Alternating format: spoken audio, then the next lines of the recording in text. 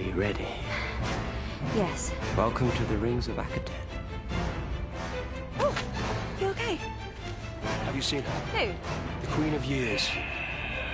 Mary Galau, and the vessel of our history. What's happening? Is that supposed to happen? Doctor? Don't walk away.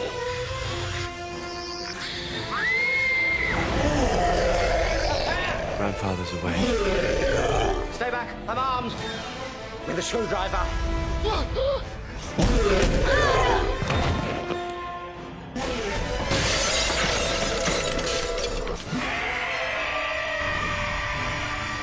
It's really big. I've seen bigger. Really? Are you joking? It's massive.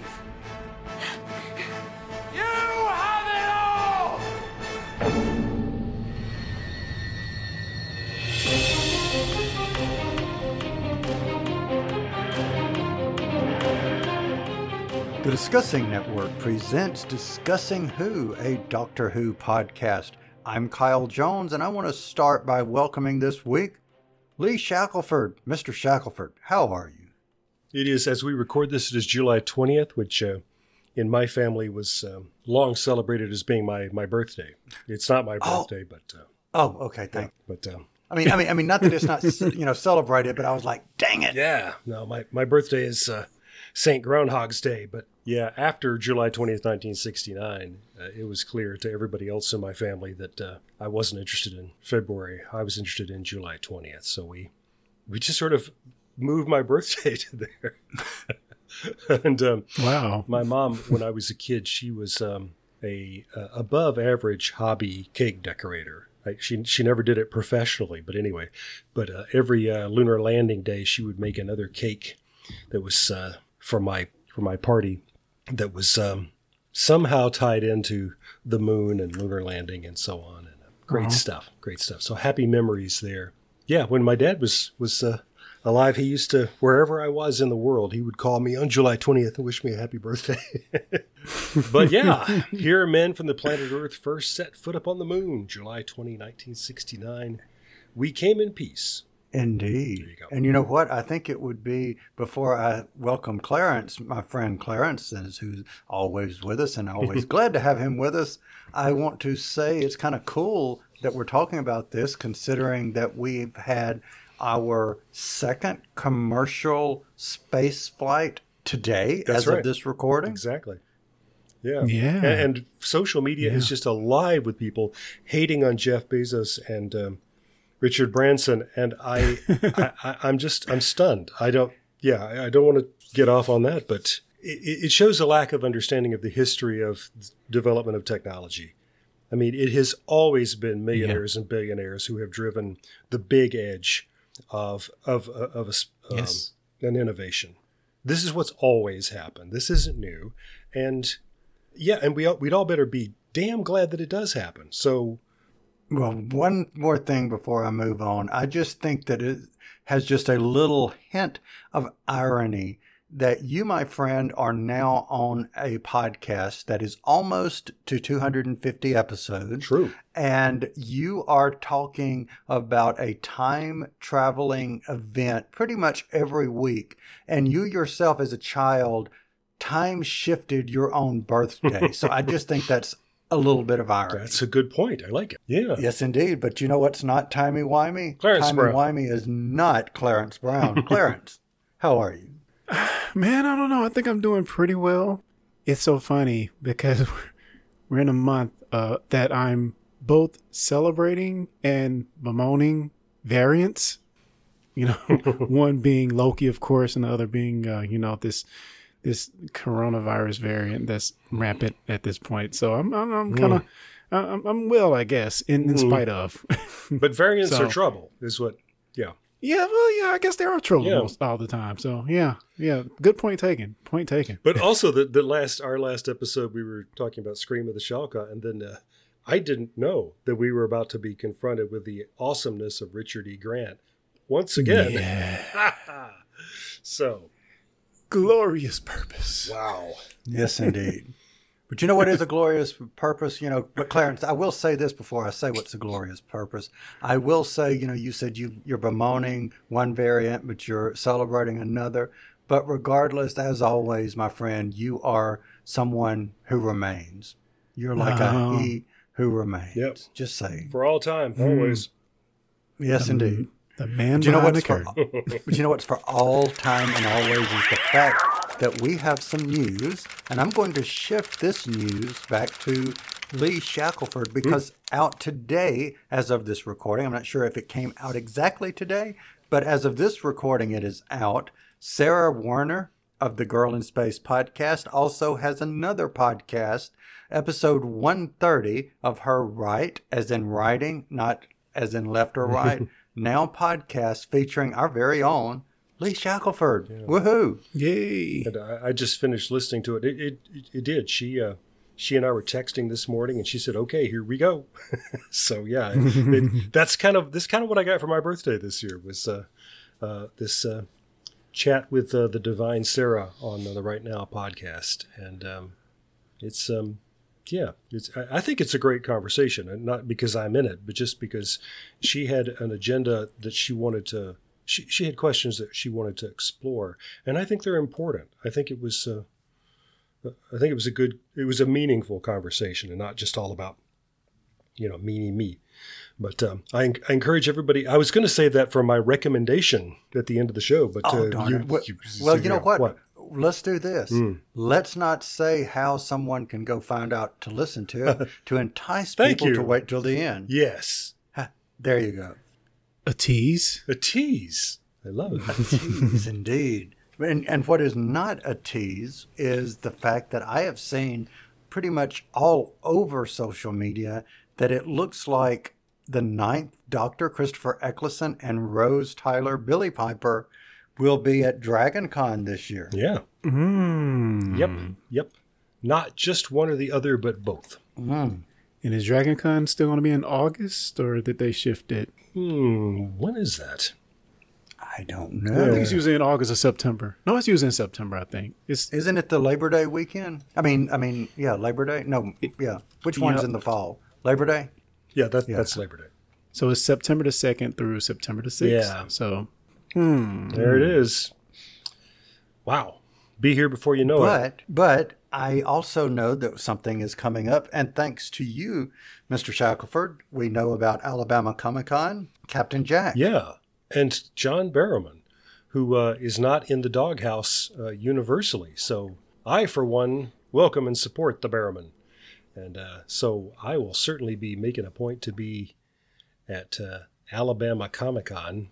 The last thing I had, and a couple of episodes ago, as of, again, this recording, but I'm not sure exactly as far as going out how many episodes ago it was, but recently, I will say, we talked about the series of Doctor Who. This was a CBR, Comic Book Resources article talking about what was the favorite series according to IMDb. So the top 10 worst Doctor Who episodes of the modern era. Number 10, does anybody have any guess what number 10 may be? I want to do number 10 and number 1. So any thoughts? And don't look it up, please. No. I think I may have seen this already. I know Sleep No More is on the list. It may be number 10. Sleep No More is number 10. Yes. Wow. So number 1, what do you think is the worst Doctor Who episode of the modern era? Well, can I say this before we actually announce that? This list, and now I don't have it in front of me right now, but I read it a couple of days ago. It is very much skewed to Jodie Whittaker's era. So for that reason, I kind of throw it out. Because I think maybe 8 of the episodes on there are Chibnall / Jodie Whittaker episodes. Interesting. Yeah, no, I disregard polls like this just in principle. They're not. They're not even. There's not even a pretense that they're scientific in any way. It's just. But I still have fun with them, especially when I agree with them. So. I know Benny is on the Benny episode is on there. Oh, you're good. But Because Benny is number 1. Number 1. Well, it deserves the hate. And maybe I just wanted to include this so that I would get an opportunity to say, "Are you ready? No, Have you seen Benny?" Benny. That's it. The podcast is over. Yep. We're going home. Yep.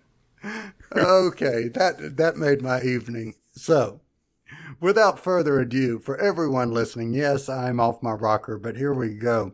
If you have not seen The Rings of whatever you call it, put us on pause, go out, watch the episode, come back, because from this moment forward, spoilers. Spoilers. Affirmative. Spoilers. Spoilers? What spoilers? And I killed Sparky, too. Alrighty, we are back to review The Rings of, somebody tell me how to say this. Akatan. Thank you. This was the 7th episode of the 2012-2013 series of Doctor Who, first airing on the 6th of April 2013. It starred Matt Smith as the 11th Doctor and Jenna Coleman as Clara Oswald. So summary view, Vanessa McNamara, I'm going to start with you with a little bit of feedback that you left for us in regards to this episode.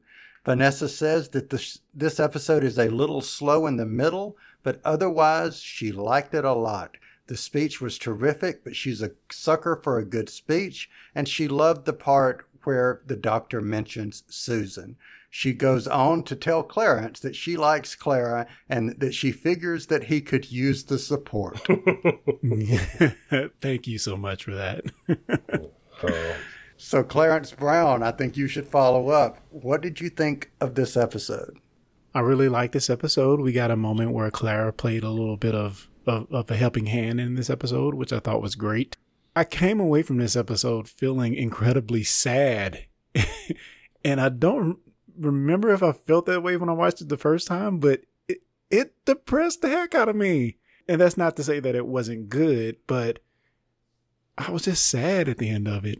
And that was very much what they were kind of, the melodramatic points at the very end with the speech and Clara's giving her special item. So yeah, I just left this episode incredibly depressed, which is not good. Well, it's no surprise when, after all their fighting, they then destroyed these people's star. So all those people are going to die. And then, so the end. I have never thought of it like that. Wow. Lee Shackelford, take it away other than killing stars. I freaking hate this episode. This is my number one. I thought I hated it before. And so I've watched it twice this last week. It burns. It burns. Wow. It bites. It itches. It freezes. Interesting. We'll get there. Well, as usual, I find myself somewhere in the middle here. I don't freaking hate this episode, but I quite dislike elements of it. There are things that hit good points for me that I love, specifically something that we'll get to at the end that really I love that's introduced here. But there are parts of this that just make me say, eh. And I'm just, like you just said, we're going to get into it. But yeah, I like parts of it. I dislike parts of it. I think parts of it were really well done. And then parts of it make me want to say Benny. So, right. Wow, that's interesting because I don't think there was any part of this episode that I really just hated. So I can't wait to hear. Let me help you. Okay. Lee Shackelford, take it away. Oh, where to begin? Well, I love the Leaf story. I love beginning with Clara's parents. We get sort of an origin story for Clara, and I think that's fabulous. Beautiful. And then we go to the Rings of Akatan, and we see asteroids. Well, the Doctor calls them planets. They're not. So I don't know. Just anytime that he is unscientific, it bugs me because that is supposed to be who he is. Anyway, those are not planets, and we're clearly inside a storybook. Those the buildings that we see, where apparently you can see from one to the other. You can even see details from one to the other. Mary and Clara, toward the end, they're looking at the Doctor, who is on another planet. Anyway, it's just there's a top-down orientation. The buildings are built on top of the little from our perspective. So the laws of nature do not apply here. There's an atmosphere that surrounds the whole system, I guess. Maybe. Yeah. How close is this star? Because you can go from one of the planets to the other on a motorcycle. You know? Without, let me add in, without any protection. Well, that's what I'm saying. There's an atmosphere around, I guess, the whole system. Or we just decided for this episode that they don't care. And that's sort of what I'm getting, is that it's like a draft of a script. There's just so many things about this that just don't make any sense, and not in a fun fantasy way. It's just like, we'll fix that later, and then they just didn't. For some reason, none of that stuff bothered me one bit. And I'm usually the person that's very much upset when they throw away the rules. Right. But for some reason, I don't know. I guess I just never thought about it after they stepped out of the TARDIS. I initially thought, oh, maybe the TARDIS bubble is keeping them safe. Yeah. But after they went back in the TARDIS and went to the main planet, if you want to call it a planet, the city, I kind of just forgot about it. So, yeah, I mean, I totally 100% agree with you on the science of the episode. It makes no sense at all. And it's good when a story can have its own self-contained logic so that you don't get bogged down in details. But this just keeps tripping over its own rules. The Doctor says he isn't carrying anything with sentimental value. He's been wearing Amy's glasses. Yes. When the Vigil first appear, we can't tell how close they are or how far away they are from Mary and Clara, and that's just poor directing and editing. And this is a fine director. And I'm sure, this is the part of their usual editing team. How could that... We can't tell how much danger Clara and Mary are in, because we can't tell if the Vigil are a mile away or if they're 10 feet away. A lot of times the shot geography is like that. When we get to the planet that has the old god on it, or we think it's the old god, it's really hard sometimes to figure out which direction they're even supposed to be going in. It's just visually upsetting. And there's things like the Doctor,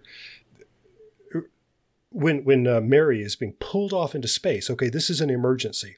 He goes running away. Clara chases him. She says we can't just walk away. And he stops and he stops when we're supposed to be chasing this girl. He stops and gives Clara a quick lecture on why they don't walk away, which is what she just said. That's just the kind of thing where if I saw that on paper, I would get out my pencil and say, well, look, that obviously doesn't make any sense. Right. And what's even worse about that sequence is they don't go and get the TARDIS. They go get this motorcycle. Why? I'm like, what? Exactly.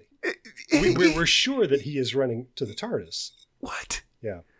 It's just... Yeah, well, see, that right there was one of the things that I did not like, because it gives them this opportunity for Clara to have to give up something. To have to give up the ring. And I'm like, why? Well, yes, and that's actually one of my biggest beefs about this, is that the idea of her having this precious thing, and our understanding why it's precious, that it's full of all of her mother's, unlived life. I think that's beautiful, but it's completely squandered by the first time that we have to trade for something. She comes up with this ring that we haven't seen before, and we don't know what the significance of it is. And then the Doctor sacrifices his memories, except he doesn't, because he's not going to lose them. So that's meaningless. As exciting as it all is on screen, that doesn't even make any sense. And then, anticlimactically, this is now the time for the leave. And it's not even clear why. It's a beautiful idea, but it just gets, that's the only word I've got for it, just gets squandered.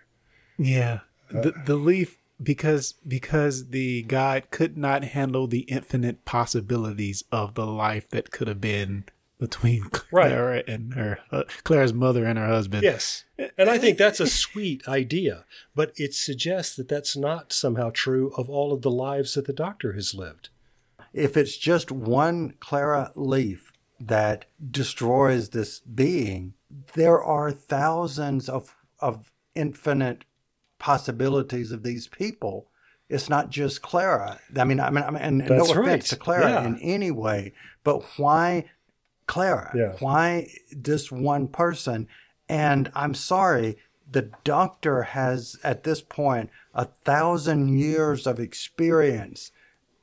I know infinite possibilities are infinite possibilities, but wow. Yeah, I mean, really? Exactly. It is. It's a sweet idea, but another draft of the script would have polished that to where it actually made some sense, and that would have enhanced the emotional power of it. But instead, it's just, Yeah. This is honestly one of those episodes where So I said this in the recent Discussing Trek in a review we did.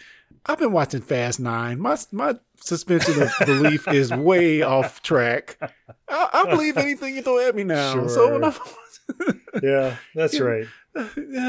You know, for all of those things we said that are bad about sort of this world building that they had, I really love the market. I love the variation of aliens that were there. Yes. So it's really unfortunate that they had, excuse me. So it's real unfortunate that they had a mishap on some of the basic science of how this atmosphere should have been in distance and geography. Whereas I feel like they did a great job of having a wide array of aliens in this market that they went to. So yeah, I definitely get what you're saying, Lee. But on the flip side, I love some of the other world building they did in this episode. Now, let me say this about that, what you just said, Clarence. The market reminded me a lot of if you took the Babylon 5 station and you took the Star Wars cantina and mixed them together. That's what that looked like to me. You know, it was like a combo of those two things. And sounded like. I know that whole Ben Burt library of sound effects so well that I felt like this is either they made a deal to borrow those sounds, or a sound designer for this show has done a loving recreation of these sounds, because I was hearing Jawas in there. I was hearing, a lot of things from the Star Wars universe that we know. And that whole library of sound was there in that marketplace. And I want to know more about that. I've been on the web trying to find out some more about it, but it's not coincidence. It feels more like homage and tribute. And also I'll add, like, some of the things I hate in TV, period. I hate singing in my television shows, but for some reason I really loved it here. I really feel like they went hard on the feeling and low on the actual science of what's actually going on, because I do feel like they did a great job of trying to evoke a certain emotion. Hence this episode making me sad. But yeah, once you look at the science part of it, it just doesn't hold up. And that doesn't bother me because this is a fantasy show anyway. Well, I mean, it does bother me when the Doctor calls something a planet that isn't a planet. But it's just story logic stuff that was getting to me. One of the big ones as the story goes along is that we discover, that isn't the old god. The old god is the star. And the girl who knows the entire history of Akatan didn't know that. Yeah. So let me add what I find as being my big thing that I did not like.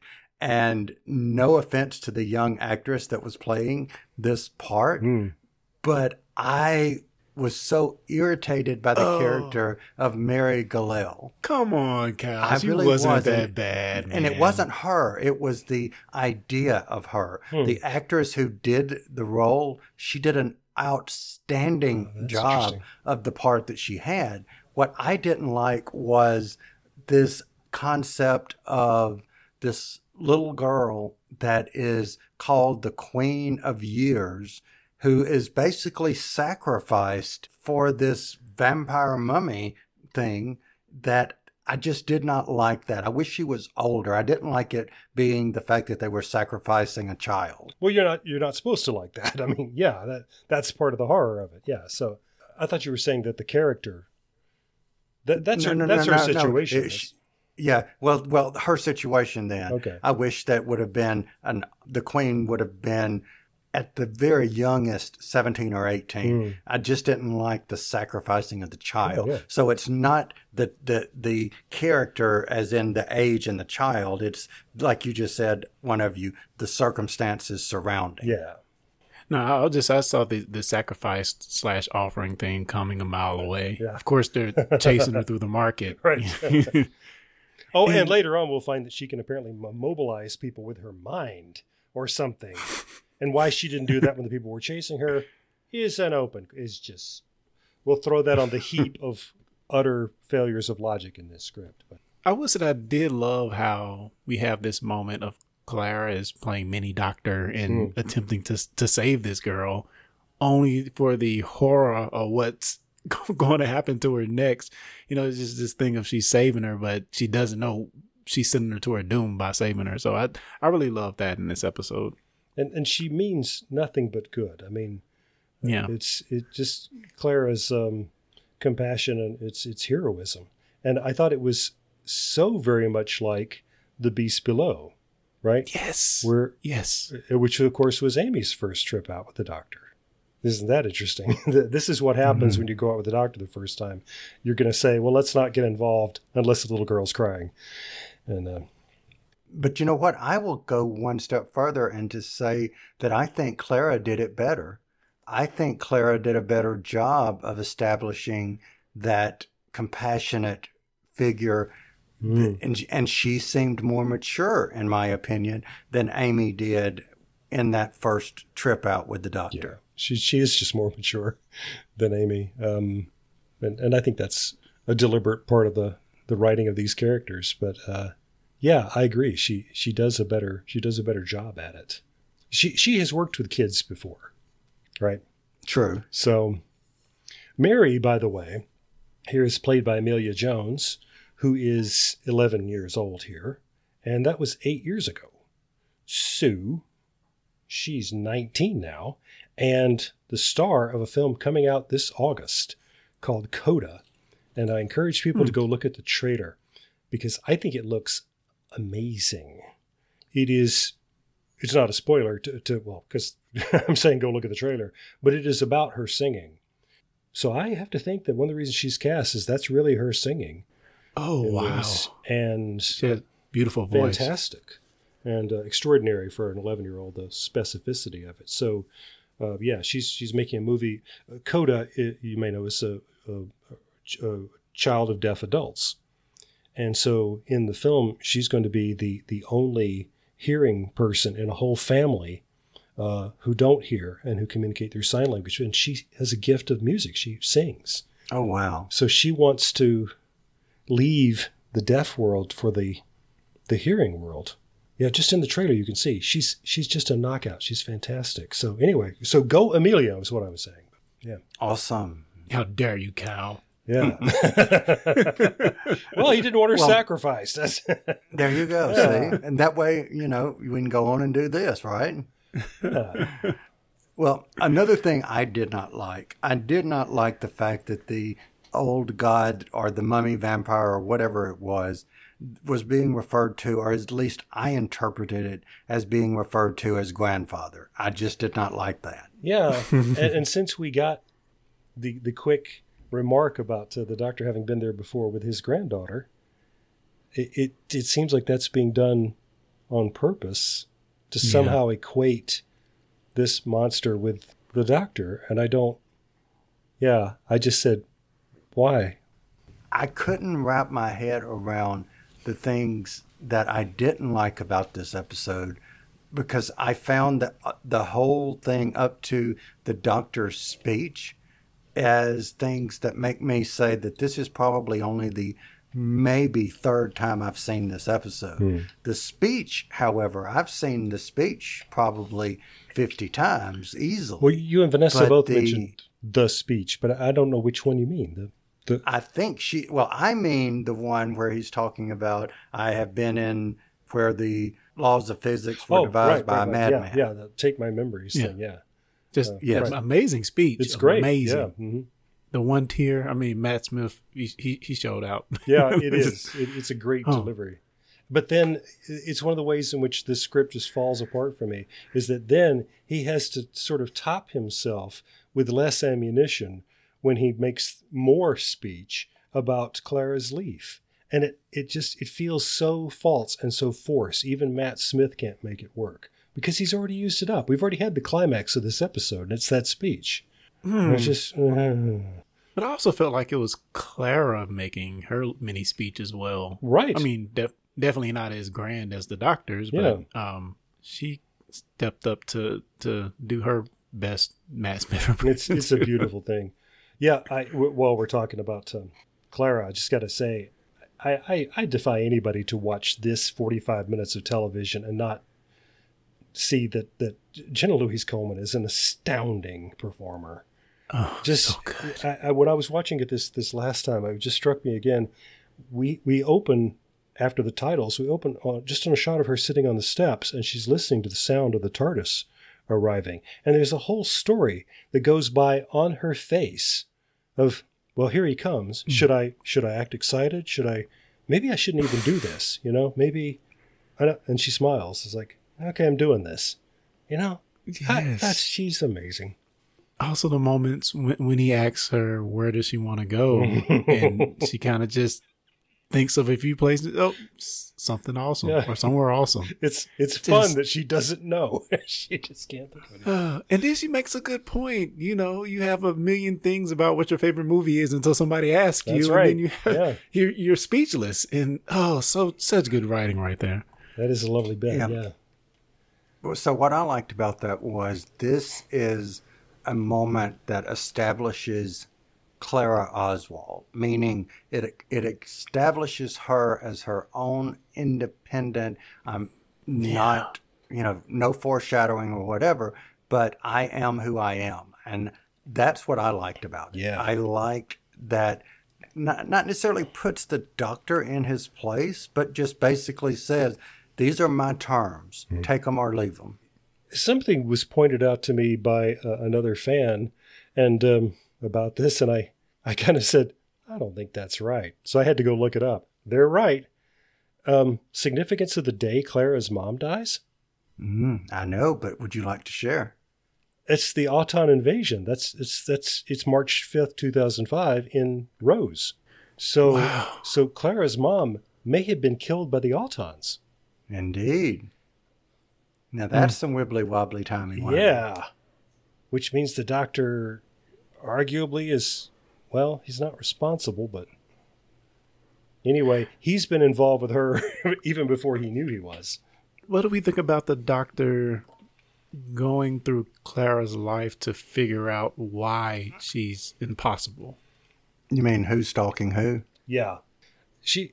That's one of the things that troubled me about this is that it felt creepy that she was accusing him of being a stalker, but also really clumsy because when she says, you were there, you were at my mom's grave, you were watching. Where in the world does she get that from? It just seems like she snatches that out of the air and turns it into an accusation. Everything about that just feels wrong to me. And if she has a legitimate reason to know that, then I defend her right to be wondering about that. Why have you been following me around my whole life? That's creepy. Yeah. That's creepy. But if she starts thinking, think about it though, real quick. If you start thinking, I was a little child and I remember this man coming and being there. There is a web-isode, a little brief thing that I remember was on the web that was him and her talking and on a swing set when she was a child. Yeah. And there's other times that we've seen. So maybe she sees him out of the peripheral just in seeing and thinking, wow, this, and then realizes that he's a time traveler and said, this person that I remember, that's you. Maybe it was just kind of putting it all in her head and she just kind of put it together. Yeah, I thought it was the ring that jogged her memory. The ring and thinking of her mother and going back to the grave site that we saw. And I thought that he gave her the ring after that. So sequence would be important there, but I don't. Well, Well, I'll tell you this, regardless of sequence of when they had that conversation, the fact that he went back to the point to where the leaf fell that basically created the circumstance that created Clara is creepy. With his comic book. Yeah. Yes. Yeah. So we're just glad that we didn't get the shot of him up in the tree pushing that leaf off of the... Now that would have been creepy. Got to time this just right. Okay. So, gentlemen, I don't know if I have anything else to say after that. I do have one other thing before we get into our favorite scene and favorite quote, but I want to know, do either of you have anything? And let's swing it first to the positive. Clarence Brown. I don't think I have anything additional to add. All right. Lee Shackelford. Why is the TARDIS not translating for Clara? Yes. It is one of the things that's interesting about this script, and I sense Stephen Moffat's hand in the final draft of doing things like this because they'll be important later on. But is that our first hint that the TARDIS doesn't like her? Well, that he wouldn't let her. I mean, the TARDIS wouldn't let her in. Yeah, but so before that, and she doesn't know that to expect all of these different races to be intelligible to her. But the Doctor doesn't notice it either. He doesn't notice that she's not understanding what they're saying. He's there translating for her. One of those races in the marketplace is the Hulavu. That's yet another Hitchhiker's Guide to the Galaxy reference in Doctor Who. I love the Doctor saying, not money, something valuable. So just that whole concept gets introduced that way. Oh, what else? I got a list of just plot logic questions, and you've already heard me vent about that. But a question real quick. So we know the Doctor has talked to a horse as well as a baby. Yeah. Right? So wouldn't by proxy Amy as well as Roy should have been able to talk to well, they weren't in that episode. They were in the horse episode though. So they should. I'm confused. Maybe it's some species that can't translate. Maybe I don't. Yeah, maybe it's telepathic. Maybe that's right. Maybe you have to be an actual Gallifreyan to do that. But yeah, that would have made having a baby very interesting if Amy and Rory always knew what Melody was thinking or saying. Spoilers. Yeah. I don't know. There's a quote from Alice Through the Looking Glass. I like that. Yeah, the Doctor makes this whole speech to tell Mary that she's special. We knew that. Surely we knew that already, didn't we? She's the queen of the eight. Anyway. Yeah. So I don't get that.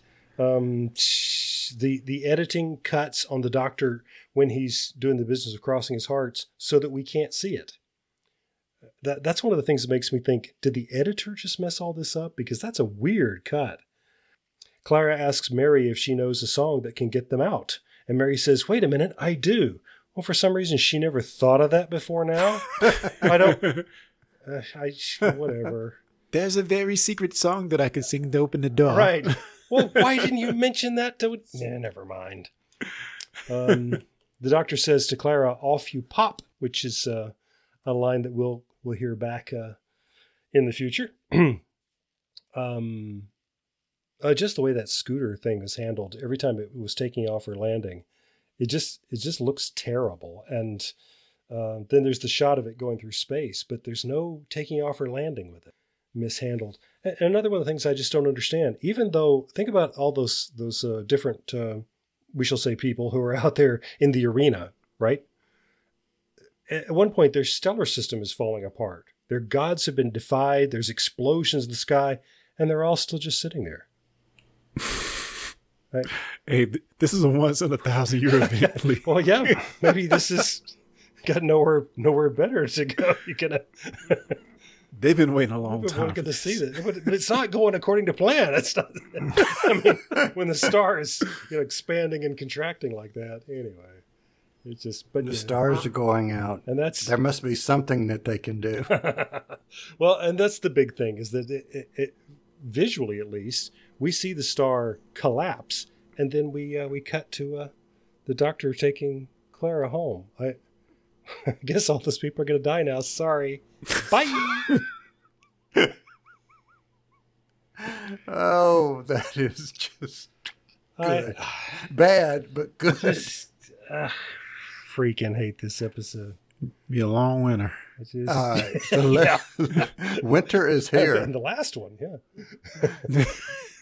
That's the Game of Thrones Doctor Who crossover. I have an explanation.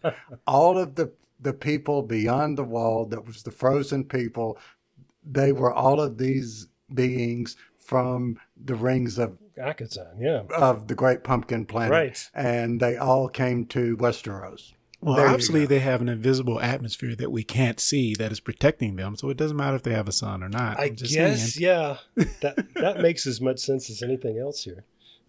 Well, then I know how they got to Westeros then, in their invisible jet. Yeah. Cha-ching. Cha-ching. Wow, you crossed a lot of stories there. Like, what are we talking about again? All right, well, let me say this, and I'm gonna end this on a positive before we get into our favorite scene, favorite quote.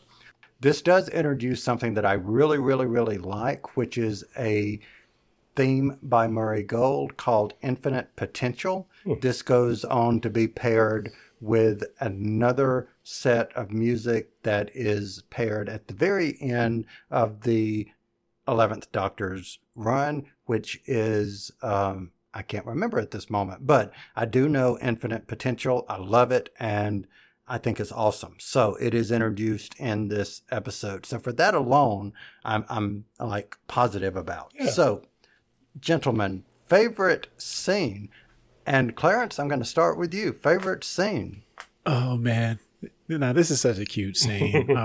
The scene when Clara is with Mary, and they're trying to avoid the vigil. I think that's what they're called. Mm-hmm. And they're just kind of like doing some, sneaking around. And they go to the TARDIS but can't get in, or maybe they were around some corner. I can't remember. And she's just like pretending that she's just like there standing doing nothing, and she's whistling. Yeah. And she does this slight hand gesture like you see on every other movie when somebody's like, oh, just chilling here. Yep. That was so cute. Little half salute. Yes. Oh my God. Just me. I love that. Yep. I love that scene so much. All right. Lee Shackelford. I really, really love the scene with the... What? My internet is cutting in and out, so... No, you're good. Okay. So favorite scene, Lee Shackelford? I really, really love the Doctor meeting a 6-year-old Clara and her parents. And he gets the ball bounced into him. He can't have planned that, I don't think. So he comes out, with karate pose. But it's just a very sweet scene. And Baby Clara. That casting of Baby Clara, that's kind of amazing, isn't it? I mean, yeah. She looks like Jenna Coleman. Yeah, great casting. So it's lovely. Very great but casting. It's just a lovely scene all around. So. All right. So my favorite scene would have to be, it would be the scene with the Doctor's speech, even though within the larger story, it doesn't quite hold the water, so to speak. But I love Matt Smith's acting in that scene, so that's going to be my favorite scene. So favorite quote, I'll actually start with the favorite quote, and it actually comes from Clara, and it is when she says, "If you want me to travel with you, that's fine. But as me, I'm not a bargain basement stand-in for someone else. I'm not going to compete with a ghost." I just love it. I thought that was well acted, and that is my favorite quote. Did Martha Jones ever get to say anything like that? I can't remember. But I don't think so. Always feel like she should have. She should have, yeah. Anyway, she did say something similar when she was leaving. Where she's saying, That's right. "This is me getting out." Yeah. Nicole will remember. Yes, indeed. And shout out to Nicole. Nicole, how are you? Yeah. We'll get you back on this show sooner or later. We will. Yes, indeed. Okay, if we have to move time and space, because we can do it. But yes. Favorite line. I love this moment of confronting the locked door and the screwdriver. And Clara says, "So can you open it?" And the Doctor says, "Technically, no. In reality, Also no. But still, let's give it a stat. As he calls it a spanner too. Yes, yeah, screwdriver. So mine comes from the scene which they should have went to the TARDIS, but they went for this motorcycle thing. But Claire asks, "Why are you walking away?" Listen, there is one thing you need to know about traveling with me. Well, there's one thing apart from the blue box and the two hearts. We don't walk away. Love that quote. Although it made no sense what they did thereafter, but the quote was good. And why stop to back up what she just said? Let's go. I don't understand. All right. Clarence Brown, I want to start with you. Clarence Brown, what would you give as a final rating? I think I'm a little more positive on this episode than you guys are. Of course, there are huge flaws with logic of how things work, but they just had me with the heartstring stuff. And of course, seeing some of the background with Clara's parents, I thought was really well done. And, I loved the speech at the very end. I thought it was amazing. I loved Mary in this episode. She's fantastic. And I thought Clara did a great job. We'll land about 3.5, but yeah, I enjoyed it still. Okay. So it's 3.5. How many's of what? Oh, I always forget. 3.5 badly CG motorcycles roaming through space. Yep. All right. So Lee Shackelford, I can't wait. So I'm just going to ask Lee Shackelford, what say you? I spent some time trying to think of what the right object would be. And then it hit me and I said, oh, but that's perfect. Of course. I'm going to give it one of those glowing blue fruit balls that Clara didn't like because I don't like it either. That is good. And you know what? I had originally planned to say 2.75 infinite potentials out of 5. But I'm going to hold that and change it and amend it because of what happened in this episode. And I'm going to change it to 2.75, getting to hear Lee Shackelford say, I absolutely hate this, fill in the blank, out of 5. So there you go. I don't think I've heard those words since Batman v Martha. Superman. Not. Indeed. Episode number 4 of Discussing Who. Wow. Way back when. Back in the day. Yeesh, I back in the absolutely day. hate this movie. We're getting on for our 250th episode, gentlemen. Indeed we are. Wow. Believe it or not. Yeah. Milestone cometh. Yeah. So, gentlemen, I want to ask one final question, not 250 final questions, but just one. And that would be, where else might you be found on the internet? Lee Shackelford, I think you have something to tell us about from the very beginning of this episode. Let me point people towards Sarah Werner's website. It's spelled sarahwerner.com, SarahWerner. And that links to all of her many amazing things. But look for the Right Now podcast, episode 130, which is a conversation between Sarah and myself. And she has named the episode Dormant Creativity. So awesome. If that doesn't intrigue you, I don't know what will. Anyway, there it is. Awesome. Well, I can't wait to listen, but I also can't wait to hear what Clarence Brown has to say. So, Mr. Brown, go for it. I will just double down on what Lee just said, because that's what I'm going to be checking out as soon as this podcast is over. So check Lee out. So if you would like to check out both Clarence and Lee, and if you would like to hear the Relativity podcast in its entirety, then I would encourage you to binge the complete story of Relativity at relativitypodcast.com, which, if you would like to listen to last episode, hopefully you did, with the Scream of Shulka. I had a new bumper that I was so proud of creating, my very self, that combines Olivia from Oz 9 and Nadia from Relativity, and I just had so much fun with that. It's really cute. It is adorable. Saying Oz 9 reminds me, I should also encourage people, if you're not aware that if you're a fan of Oz 9, that they have wrapped up the 3rd season with a spectacular hour-long episode, and which is a very good episode, although there's not enough Pluto in it. But No. So apart from that, but I think he was off getting treats. he's getting his hand stuck in the candy machine again. But I wasn't sure whether to mention this at the beginning of this episode, but here we are at the end, and I gotta say this: that Kyle was hesitant to say Akaten at the beginning of this episode, and Kyle likes to put on this thing sometimes. This character who can't pronounce things. You got to listen to Oz 9 episode 60, if only to hear Kyle Jones do this marathon of reading credits with a lot of difficult to pronounce names, and to do it at breakneck speed, tag teaming with Richard Nadalny, which was so much fun, by the way. Anyway, if I had a hat on, I would take it off. I would rise to give you a Sergeant Benton salute, because that was amazing. Well, that means a lot coming from you, my friend, I would have to say.